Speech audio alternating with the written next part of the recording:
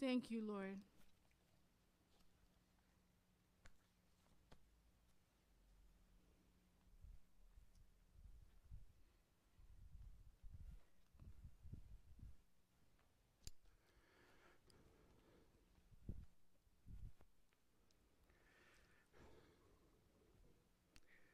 Father, you're amazing. Jesus, you're amazing. Holy Spirit, you are amazing. One God, three jobs to do, all done. We thank you, Lord. You saved us out of this darkness and brought us into a kingdom of light. Even though we're in this world, we're not of this world anymore. Our home is with you. This is just temporary for now. Lord, as we sang that song, it's amazing. You look at the universe, we walk out the door, the skies are clear, and we see all the stars in the sky. 100 billion galaxies started just by your word. I'm sure that may be light. Lord, you're amazing. And then you had so much love that you came down to this earth to redeem us from our sin. Thank you, thank you, thank you. We were lost and you found us, dead and you gave us life. We were headed for the kingdom of the devil that was prepared for him. Now we're headed for the kingdom of heaven to see you face to face.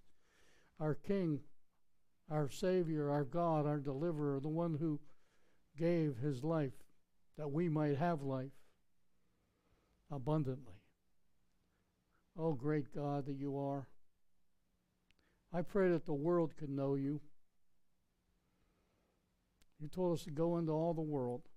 Lord, I pray that the missionaries, the evangelists, the pastors, the teachers, the colleagues of ours, the church itself, each individual will be out there preaching the gospel right now, Lord, around the world, whether it's daylight or dark, whether it's 3 in the morning or 3 in the afternoon. Lord, let the gospel be proclaimed around the world today. Lord, use us. Use us. You turned the world upside down with 11 disciples.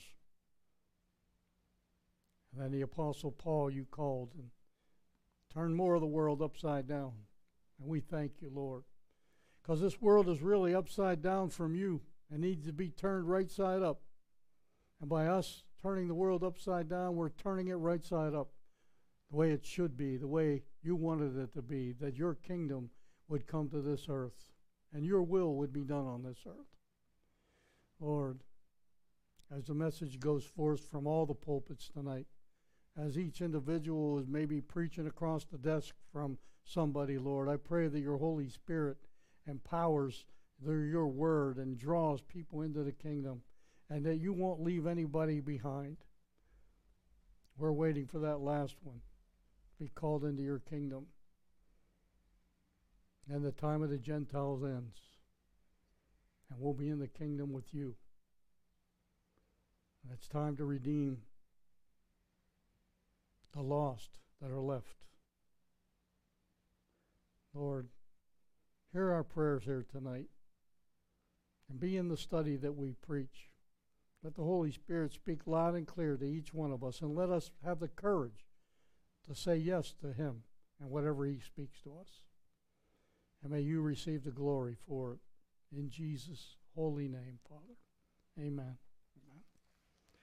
Amen. Well, you may be seated, everybody. And for those online, you're listening to Freedom Church of the Palm Beaches. We're glad you're here.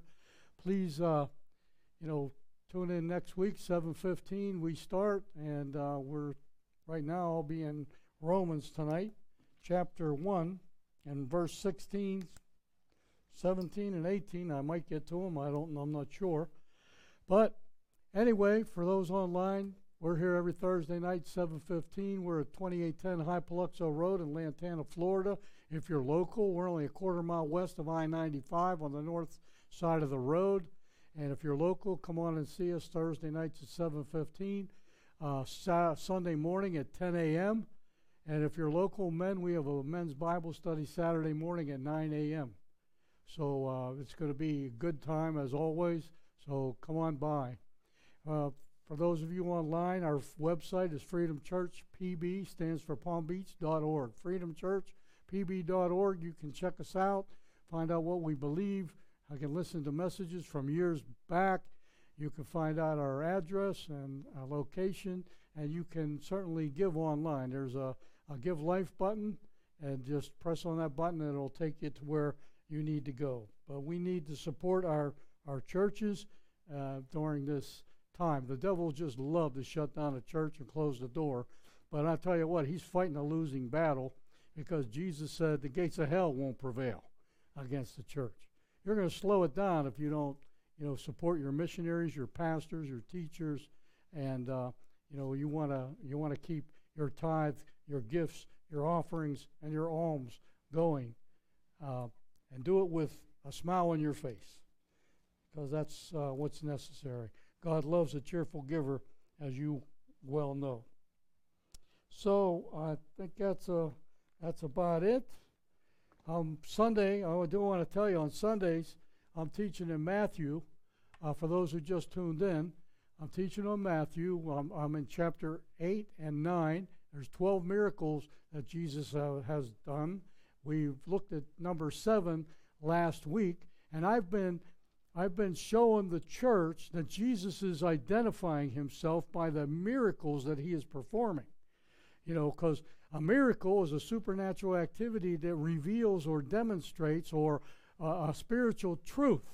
And as Jesus heals the leper, he is identifying himself as Jehovah Rapha, our healer. As he calmed the sea and the wind, he's identifying himself as Jehovah Shalom, the God of peace. As he healed the centurion's servant that was miles away, Jesus wasn't even there, but he told the guy, let it be done according to your faith, and it was done. And he's identifying himself as El Roy, the God who is there. He's there. So he's identifying himself, and it's very, very good. We have at least 5 more miracles to look at in chapter 9, and I think there's even one in chapter 10. But we're going to see, Jesus was doing this on purpose so that he could be, that the crowd, the poor people, the sick people, the blind people, the rich people, and even the scribes and the Pharisees he would identify, they would see him identifying himself as Jehovah Rapha, Jehovah Shalom, Jehovah Nisi, and some of the names of our God. So tune in. It's a great study. So we're in Romans tonight. We're in chapter 1, and I'm on the 16th verse, but I'm going to do a little review real quick, because we've been in this chapter. This is maybe the 3rd or 4th time in this chapter. Verses 1 through 13, Paul is identifying himself as a bondservant of Jesus Christ. I showed you that word bondservant there means like a galley slave, like one in the boat that's rowing, but he's chained to the oars. And that's what Paul is saying. I'm a bondservant of Jesus. I'm willingly chained to the Lord Jesus Christ. And then we see in that verse, the first verse at 2 also, that he's called. He has an office divinely selected to fulfill. And we see that he's separated. He says he's been separated for the gospel. And there was 3 stages of that. From birth, inside the womb of his mother, at his conversion, on the road to Damascus, and at his commission. So we can see that Paul is a bondservant. He is called and he is separated from birth for conversion, to be born again at the commission that God had given to us. And I'm going to tell you this, that applies to every single one of us today. Whether you're online or at this church, you are a bondservant, or you should be a bondservant of Jesus Christ. When you accepted Jesus as your Savior, you were saying, I'm a bondservant. I'm going to be chained to you forever. I want to be chained to you. And you are chained to him. You are called. God has an office for you or a responsibility for you to do. Even if it's only the Great Commission to go and make disciples. You know, he has a commission. You are called. And you have been separated from birth. You know, the day you were formed in your mother's womb, do you know that your name was written in the book of life? God knew your name before it was ever given to you. And your name is written in the book of life. And the only way it's going to be erased from the book of life is if you reject the precious sacrifice, the blood of our precious Lord Jesus Christ who died for your sins. If you reject that by the time you draw your last breath, there's no more chances. There's no more chances. We in America are very blessed because we have the gospel saturating this nation, but yet our nation keeps going down in the wrong direction. Anyway, we need to get out there, church. We need to wake up. We need to preach the gospel. You are called and you are separated for the gospel. At your birth, your name was written in the book of life. At conversion, you were born again. You were just born of the flesh. You were born of the Spirit of God. And then when you have become a born-again believer, you have a commission to do, to go therefore and make disciples and to baptize them in the name of the Father, the Son, and the Holy Spirit. And Jesus said he will be with you always. That's why it's a commission. It's you and it's him. In verses 14 and 16, Paul says 3 I am statements. I want to remind you of this also. Paul says, I am a debtor. I am ready to preach the gospel. That's number 2. And number 3, I am not ashamed. This applies to all of us here today. This is an application. You know, I've been getting pretty strong at applications. When I was in the Bible college, I practically failed a lot on the application. I couldn't figure it out. But after talking with a teacher, they explained it to me. And I finally got it. We need to apply these things. You're a bond servant. You are called and you are separated for the gospel. And you know, Paul has 3 I am statements. He says, I am a debtor and you are a debtor. You are a debtor because Jesus Christ came, died, was buried, and is risen. He paid a penalty for your sin that you can't pay, and you become a debtor to him. He paid for your sins. He said, I am ready to preach the gospel. And likewise, when you were saved, God is saying you're ready to preach the gospel. You have some training to do.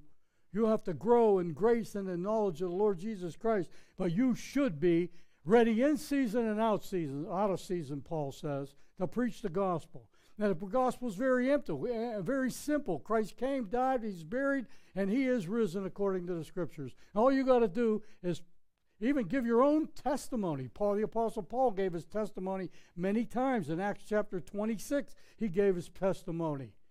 Before Felix, I believe it was. Listen, you know, all you got to do is give your testimony. Tell people about Jesus, not only with your lips, but with your actions, with your words. I mean, not only with your words, but with your actions. When they see that you're a godly person, that you aren't a thief, you aren't a liar, you don't have a foul mouth. You know, you're ready to preach the gospel.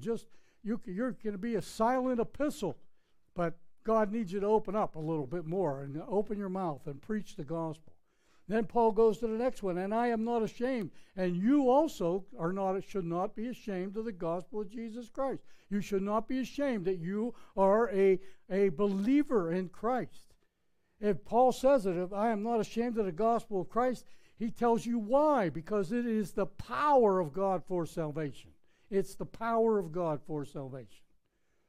So if you're ashamed of the gospel, Paul's telling you, and really God's telling you through the Apostle Paul's writing, that you are powerless unless you're not ashamed of the gospel. Why would you want to be ashamed of the gospel? The King of all kings, the Lord of all creation, the one who put the 800 billion galaxies into the space, he called you. He wants you on his team. My goodness, we have a great calling. Why would we be ashamed of the God of the universe? Why would we be ashamed of Jesus Christ, who came and died and was buried and is risen 3 days later. Here it is 2,000 years later, and there's many followers of the Lord Jesus Christ. There's no followers of Caesar Augustus. There's no followers of Alexander the Great. Where are they at? Well, they're all in their graves, but only one grave is empty, and that is the tomb of our Lord and Savior Jesus Christ. All that had to be done to stop Christianity would be come up with the body of Christ. Yet, they didn't come up with the body of Christ. You know what they came up with? They came up with, He's alive. And they went to their deaths. All the apostles went to their deaths as a martyr, and not to count the countless millions, possibly, that have been martyred for the name of Jesus. Wow. Don't be ashamed of Christ, ever. You know, carry your Bible to church. I know a lot of people have the Bible on their cell phone, and I use it mostly on Saturday mornings when one of the guys is teaching. You know, I got my Bible there. I got my other Bible, my cell phone there, where I got all different what can I say? I got all different versions of the Bible. I can look up a word and find out what verse. If I didn't hear the verse, I can look up the verse, the word, the main word, and come up with the verse that the teacher's teaching on. You know, but carry your Bible around. Don't be ashamed of the gospel. Let it be something that people will recognize that it's a Bible, you know. And don't be ashamed. Somebody asked you about Jesus. Don't be ashamed to say Merry Christmas or God bless you in Jesus' name. Afraid to say that. Also, there's 5 P's that we went through. I call them the 5 P's. Why you should not be ashamed. Why you should not be ashamed, the 5 P's. Here they are. Number 1, the gospel is prophetic. Jesus said, you search the scriptures, and in them you think you have eternal life. But the scriptures are they which bear witness of him. You search the scriptures and think you have eternal life. The scriptures don't give you eternal life. It's Jesus of the scripture that gives you eternal life. The gospel is prophetic. You know, there's 365 prophecies that point to one man in all of time. And there's only one man that fulfills those prophecies, and that's the Lord Jesus Christ. Daniel's prophecies are very specific. The 173,880 days from the time the edict was granted to rebuild Jerusalem to the coming of the King will be, 173,880 days. You count them off from that day, you end up in Jerusalem. Around the time Jesus, rode into Jerusalem on a donkey, that's the point when he was identified, really before everyone, that he was the Messiah of Israel. Blessed is he who comes in the name of the Lord. Hosanna in the highest. The gospel is prophetic. He was born in Bethlehem, raised in Nazareth. He made a trip to Egypt. He was given a name above every name. He's the Star of David. It goes on and on and on. He's the one that was coming. He's going to heal the sick and raise the dead. And the blind are going to see. The deaf are going to hear. The lame are going to walk. And there's only one man that happened to, that we can claim, that, and that's the Lord Jesus Christ. And the gospel is prophetic. He has fulfilled the prophecies of the gospel. Not all of them. There's still more to be fulfilled. Talking about the second coming and the rapture. The gospel, number 2 of the 5 P's, is the gospel is provable. Here's what Paul says in Romans chapter 1. We studied it before a couple of weeks ago. Chapter 1, verse 4, Paul says, and declared to be the Son of God, talking about Jesus, with power according to the Spirit of holiness by the resurrection from the dead. You know what? You want to wipe out Christianity, you have to wipe out the resurrection, and you cannot do it. Jesus Christ is is the most talked about historical figure, and he never had a weapon like Alexander the Great or Caesar. Never. The gospel is provable. Jesus said, you destroy this temple, and in 3 days I'll raise it back up. And what did he do? He raised this temple. He was talking spiritually, not physically. He was talking to the Jews. They thought he was going to tear down the physical temple that Herod had built. And at that point, it was like 46 years it was being built. Jesus said, you tear this down, and I'll raise it up in 3 days. He's talking about this temple, because now you are the temple of the Holy Spirit. Don't you know that? You are the temple of the Holy Spirit. Jesus said, you kill this temple, because now the temple, you are the temples of God. You kill this temple, he said, I'll raise this temple in 3 days. And he did. Beautiful, beautiful, beautiful. You can preach yourself happy with the scriptures, I'll tell you what. Here's number 3. The gospel is personal. Here's Romans 1:5. We just read it a couple weeks ago, went through it. By whom we all have received grace and apostleship. We all have received grace. God's riches at Christ's expense. He paid the penalty. He paid the expense. But we get to have his riches, because his righteousness, if you believe, if you believe in him, his righteousness is imputed to you. And unfortunately, our sin is imputed to him. But he can survive the penalty of sin because he was sinless. So he could rise from the dead. He had power over the grave. Praise God. 2 Timothy 2:1-12 says, by whom we have believed and am persuaded that he is able. He is able. It's Ephesians 3:22. Now unto him who is able to keep you from falling. He is able. See, he's personal God. If you have trouble, he's able to pick you up. Remember I talked a couple of weeks ago, I talked about, a lot of people don't like to raise their hands in church because they think, a lot of people think the ones who raise their hand, they're holy people, and they're the ones that have it all together. But really, you got to look at it when you throw your hands in the air. It's like also a sign of a little child that's saying, Daddy, pick me up. Daddy, pick me up. It's not just for those that are super holy. It's for those that are saying, I need you now, Lord. Daddy, Master, pick me up. Pick me up, Daddy. Because that's what a little kid would do if he wants Daddy to pick him up. We need to do that. Right now, there's a lot of people in this church at the loss of our sister, that is like that. We got to lift our hands and praise God and say, Daddy, I'm hurting. Pick me up. Pick me up. Number 4, the gospel is powerful. The word of God is piercing as far as division of soul and spirit, of joints and marrow, and able to judge the thoughts and the intentions of your heart. The Word of God can change drug addicts and make them whole. The Word of God can take the perverted and make them pure. The Word of God can take sinners and make them sinless. The Word of God can take the crooked people, the liars, and make them honest and truthful. He can make the perverted pure. That's because he's powerful. The gospel, number 5, is also preachable to those who believe. You can preach the gospel to a child and they'll understand it and receive Christ as their Savior. But you can take it to the college graduate and preach it, and some of them will accept it and go on. And so you can take it to the biggest scholar. Most of them will reject it, but some of them will embrace it because it is preachable.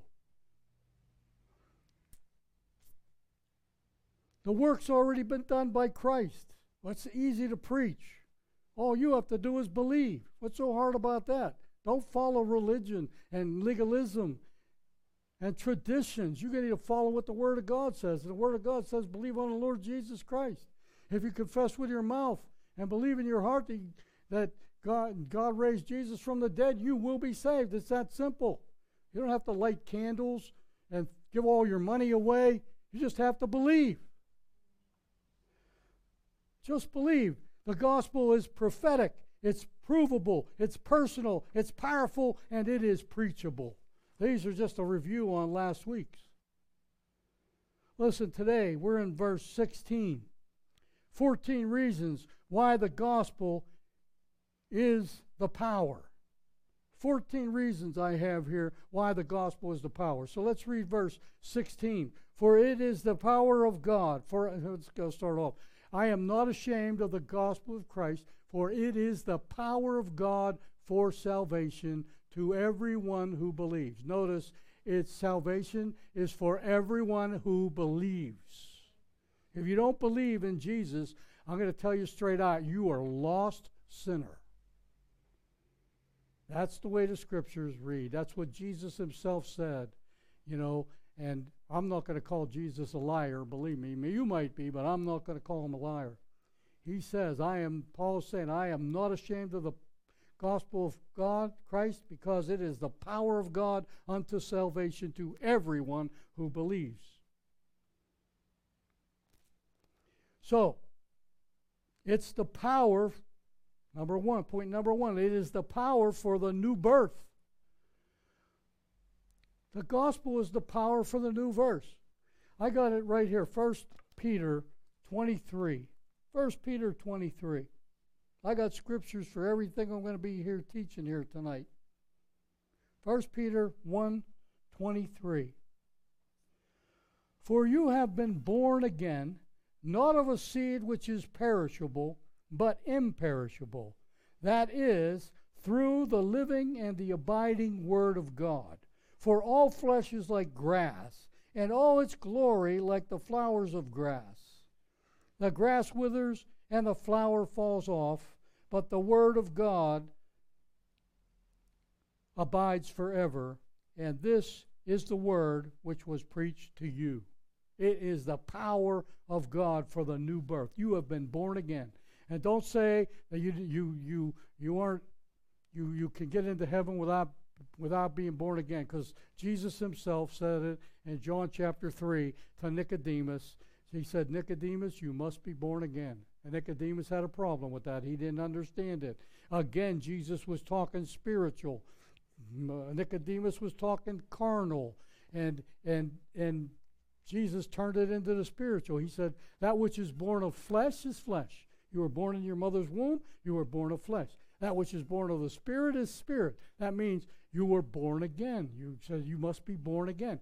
You were now born of the Spirit of God because you believe now that Jesus is the Son of God. And Nicodemus even said that to Jesus. He said, I know you're from God, Jesus. I know you're from God, because you wouldn't be able to do these things. Remember, a miracle is a supernatural activity that demonstrates and reveals a spiritual truth. And that spiritual truth is that he is the Messiah. He's Jehovah Rapha. That's what Nicodemus was talking about. He's Jehovah Shalom. He's Jehovah Nisi. He's Jehovah Sidkenu. He's Jehovah Jireh. Jesus is telling, this is what Nicodemus is noticing. I know that you're from God. You wouldn't be able to do these things. And Jesus said, you must be born again. In other words, you got to get out of the flesh and get into the Spirit of God that tells you that Jesus Christ is risen. And you'll be born again. Number 2, the gospel is the power to give salvation. Here's Ephesians 1:13. Ephesians 1:13. In him you also, after listening to the message of truth, the gospel of your salvation, having also believed, you were sealed in him with the Holy Spirit of promise. When you were saved, when you were born again, you were sealed with the Holy Spirit. You know what? You can break a wax seal from the king on a letter. You can break the seal of Rome on whatever. But you cannot break the seal that has been put on you because you're a believer of the Lord Jesus Christ. You were sealed with the Holy Spirit of promise. In other words, it's the power of God for your salvation. Point number 3, it's the power to impart grace. It's the power to impart grace. Turn to Acts chapter 20. Verse 34. You can write these verses down if I'm going too fast. 20, verse 24. But I do not consider my life of any account as dear to myself. This is the Apostle Paul. in order that I may finish my course and the ministry which I received from the Lord Jesus to testify solemnly of the gospel of the grace of God. The gospel imparts grace to you. The power, there's power because it imparts grace to you. You're God's riches, the acrostic of grace. God's riches at Christ's expense. The gospel imparts grace to us people. We need grace. It's also number 4. It's the power to establish you in the faith. It is the power to establish you in the faith. Turn to Romans chapter 16, verse 25. Romans 16:25. Now unto him who is able to establish you according to my gospel and the preaching of Jesus Christ, according to the revelation of the mystery which has been kept secret long ages past. It is to establish you in the faith. Jesus said it in Matthew chapter 7. He said, there's a wise man and there's a foolish man. The foolish man builds his house upon the sand, and then when the rain comes and the floods come and the winds descend on the house, it falls, and great will be its fall. But the wise man, he builds his house upon the rock. Well, you're going to be a rock, and when the winds come and the floods come and the rains come and the storms hit, he said it stands firm because it's founded on a rock. This is what the gospel does. It establishes you, that your feet are secure. Isaiah, Psalm 40. He took me out of, I'm going to turn there, 40. Psalm 40, verse 1 through 3, I believe it is.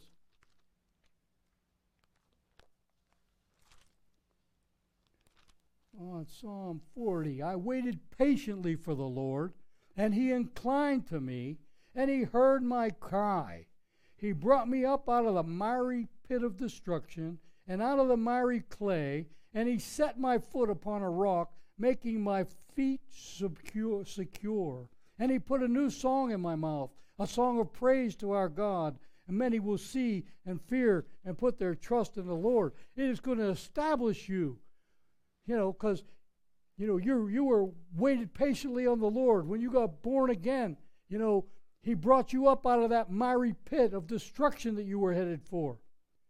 And he put your feet upon a solid rock. And that solid rock, according to Matthew chapter 7, when Jesus was talking, is he's the rock of our salvation, the Lord Jesus. He's going to establish you on the rock that doesn't move. Jesus said to Peter, you are the rock. He says, how does it go? Anyway, Jesus was saying, Peter, you're the little stone, and I'm the rock mountain. And by the Greek words that he's used, Petra and Petros, he's saying, I'm going to build my house upon this stone because I'm the rock. He's the rock of your salvation. He's a solid rock. Number 5 of the power. It is the gospel is the power to generate faith, because faith comes by hearing, and hearing by the Word of God. You want faith? You have to read the Word of God. Faith comes by hearing, and hearing comes through the Word of God. So it's the power to generate faith. The gospel is also the power to set you free. It can set you free. So turn to Romans chapter. Not Romans. John chapter 8. John chapter 8. Verse 31 through 36. John chapter 8, 31 through 36. You got it? Jesus, therefore, was saying to those Jews who had believed him, if you abide in my word, and then you are truly my disciples. And you shall know the truth, and the truth shall make you free. They answered him, we are Abraham's offspring, and have never been yet enslaved to anyone. How is it that you say you shall become free? Jesus answered them, Truly, truly, I say to you, to everyone who commits sin is a slave of sin. And the slave does not remain in the house forever, the Son does remain forever. If therefore the Son shall make you free, then you are free indeed. First of all, the Jews are telling a white lie here. They have been under the bondage of Rome. Right at this time when they're talking, they have never been enslaved to anybody, but right now they're enslaved to Rome. And before that, you know who they were enslaved to? They were enslaved to the Greeks, Alexander the Great. And before that, I think it was the Persian Empire, and then it was the Babylon. They've been enslaved for hundreds of years. He said, they're telling Jesus they've never been enslaved to anyone. But Jesus is saying, you shall know the truth, and the truth shall set you free. Well, Jesus said, I am the way, I am the truth. Nobody comes to the Father except through me. See, Jesus is saying, you know me and you know the truth. Even in Revelation chapter 19, verse 11, Jesus comes riding in the clouds on the second coming on his white horse, and it's on the side is written on him that he is faithful and true. That's his name, faithful and true. The truth shall set you free. It's assumed here that the truth you know will set you free. If you don't know this, then you can't claim it to be set free. You have to know the truth. So that means that you have to read the Word of God. You have to study the Word of God. Jeremiah said, your words were found and I did eat them, and they became the joy and the delight of my heart. Paul said to Timothy, study, show yourself approved unto God. The truth that you know will set you free. If you don't know the truth, I gave you the example about that bank robber that went in and robbed the bank of $6,000. He had a 1873 Colt 45 revolver in his hand. He robbed the bank of $6,000, got caught, and spent 6 years in jail. He didn't know the truth. The truth is that revolver was worth $242,000. If you don't know the truth, how can it set you free? If he would have known the truth, he would have sold that revolver for $240,000, and he wouldn't have to rob the bank, and he wouldn't have went to jail for 6 years. The truth that you know is assumed here will make you free. Number 7, the power of God nourishes your spiritual life.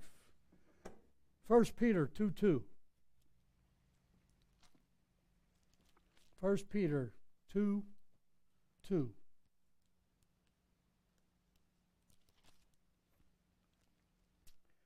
Like newborn babes, long for the pure milk of the word, that by it you may grow in respect to salvation. See? It's time to grow. It's got to grow to nourish your spiritual life like a newborn baby. You're drinking milk. Paul had to rebuke the Corinthian church. You know that because he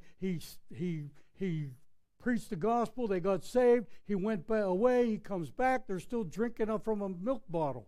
No, you have a responsibility before God to grow in the grace and the knowledge of God. How are you going to do that? You can read the Word of God. You can read your devotionals, but that's not going to be good enough. You're going to have to go to church. You're going to have to listen to maybe sermons on the internet or on radio. You have to listen to worship songs on the radio so that you can build up your worship spirit within you. You have to nourish your spiritual life with psalms and hymns and spiritual songs. You got to eat the Word of God, and you just can't. It's just like going to the restaurant. Your wife orders a T-bone steak, and you order pumpkin pie with whipped cream. No, you can't be eating the bad stuff for you. You gotta firm up on protein. You just can't eat fats all the time. That's what Paul is saying here. Grow, nourish yourself. Otherwise, I said it many times from this pulpit. If you're 20 years old in the Lord and you're still sucking on a binky, the church is going to think you're retarded. I hate to put it so bluntly, but that's the truth. If you're 20 years old sucking on a binky, people are going to wonder what's going on. So Paul is saying here, Corinthians, and Peter is even saying it, listen, you got to grow up. You got to nourish yourself. You just can't stay a babe all your life. So if you're a 20-year-old Christian and you're still sucking on a binky, spit it out, start reading the Word of God, then go to church every Sunday, every midweek service, and make yourself some good Christian friendships and hang around with those people that are always talking and loving, and Jesus is their focus. America, the Christian church today, has lost its focus for the most part. A lot of them. Not all of them. A lot of them. They lost their focus. They fight about what color to paint the wall and what should we do, what kind of carpet should we put in, instead of worrying about those lost souls out there at the beach or those lost souls under the bridge. The homeless. They're worried about carpet and wall paint. That's ridiculous. Grow up is what Paul is saying.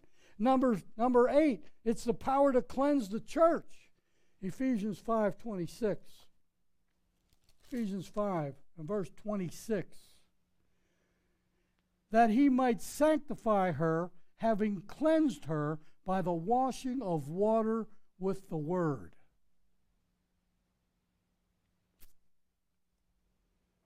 That he might sanctify her, having cleansed her by the washing of water with the word. This is the word of God. As you read it, it's going to wash you clean. As you learn about the Savior who shed his blood, and his blood is what really washes you clean. But how do you find it out? By learning the truth. And the truth is that his blood sets you free. His blood cleanses you from all sin. You can't cleanse yourself from sin by lighting a candle or fasting once a week or being a Sunday school teacher for 30 years.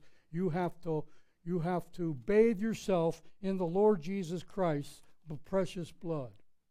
So, number 9, the Word of God is powerful to search your life.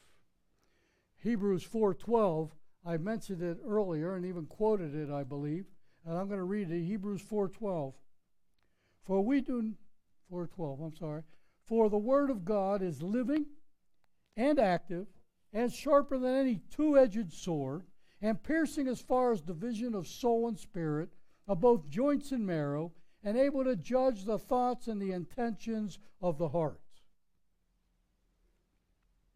Remember, I brought out my sword over there. And it's in this closet right here. I brought a double-edged sword out from back in King David's time. And that blade is double-edged. That blade is sitting in this closet right now, and it is getting duller and duller and duller each day that goes by, because even the air will dull the blade. But if you were using that blade, and that's a reference to this blade, if you use this blade every day, you don't have to sharpen it. It's getting sharpened because you are using the Word of God and preaching and teaching it accurately. But a normal sword, even whenever the kings went to battle, when they battled all day long and their swords got dull, they had to spend the whole night sharpening their blades for the next morning. But you don't have to do that. You read the Word of God, you apply the Word of God, and it's active, it's sharper than any two-edged sword, and because you're using the Word of God, your knowledge, your saturation of the gospel grows in you, and that sword gets sharper and sharper every time you use it. Number 10, it's the power of God that to make you partakers of Christ. It makes you the power to become a partaker of Christ, and that would be turning to Ephesians 3:6. Ephesians 3 and chapter 6. To be specific, that the Gentiles are fellow heirs and fellow members of the body and fellow partakers of the promise in Christ Jesus through the gospel. Do we know what he's saying here? Us Gentiles, I don't know any Jew in this congregation here, okay?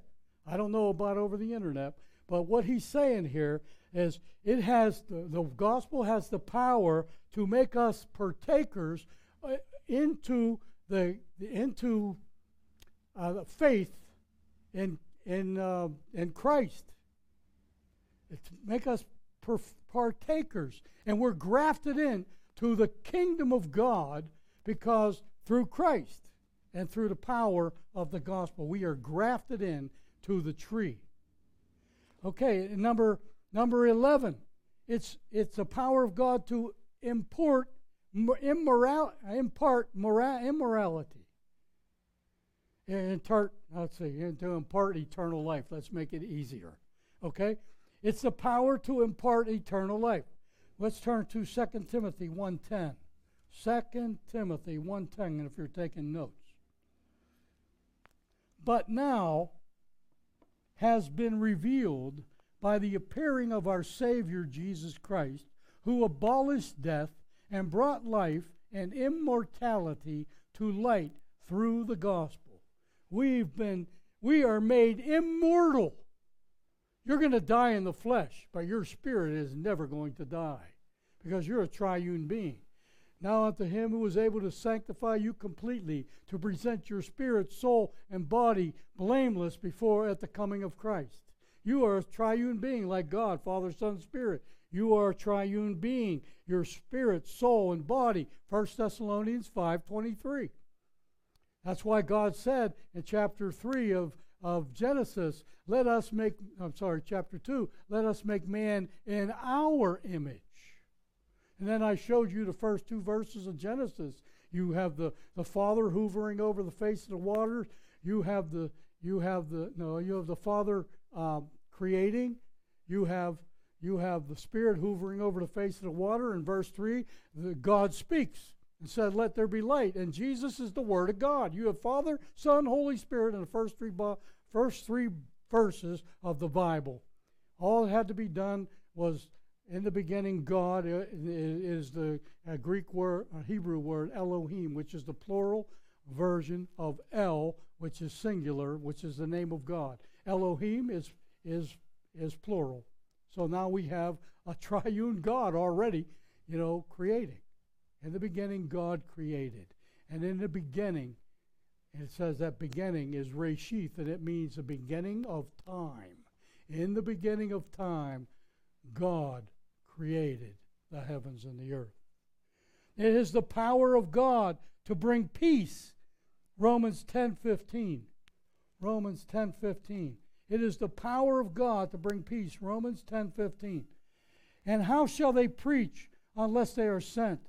Just as it is written, how beautiful are the feet of those who bring glad tidings of good things. It brings peace to the world. The gospel. The Prince of Peace came to earth. And he is here. He was here. How beautiful are the feet of those who preach the gospel.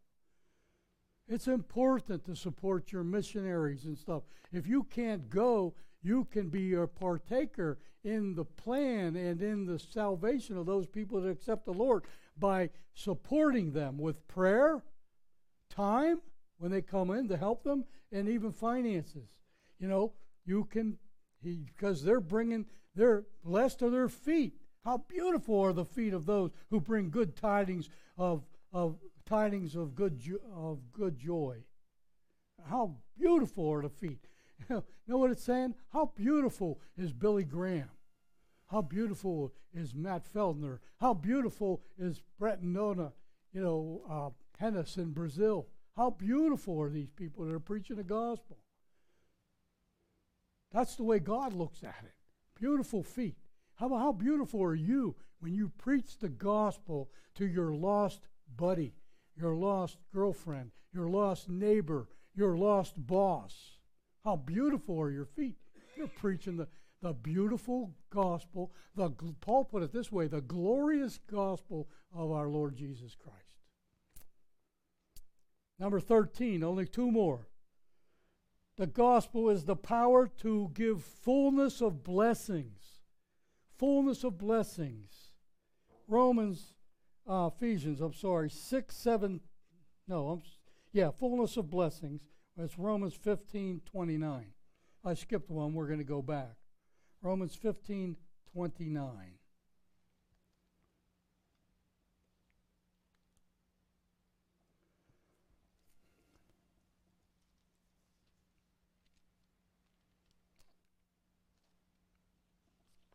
Yeah, I'm in the wrong chapter here. Sorry. Romans 15, verse 29. And I know that when I come, I will come in the fullness of blessings of Christ. It brings fullness of blessing. Paul was going from church to church. He was laying hands on people. And he told the Roman church, I long to come to you that I might lay my hands on you and God would impart some spiritual gift to you. It imparts the fullness of blessing, the Word of God.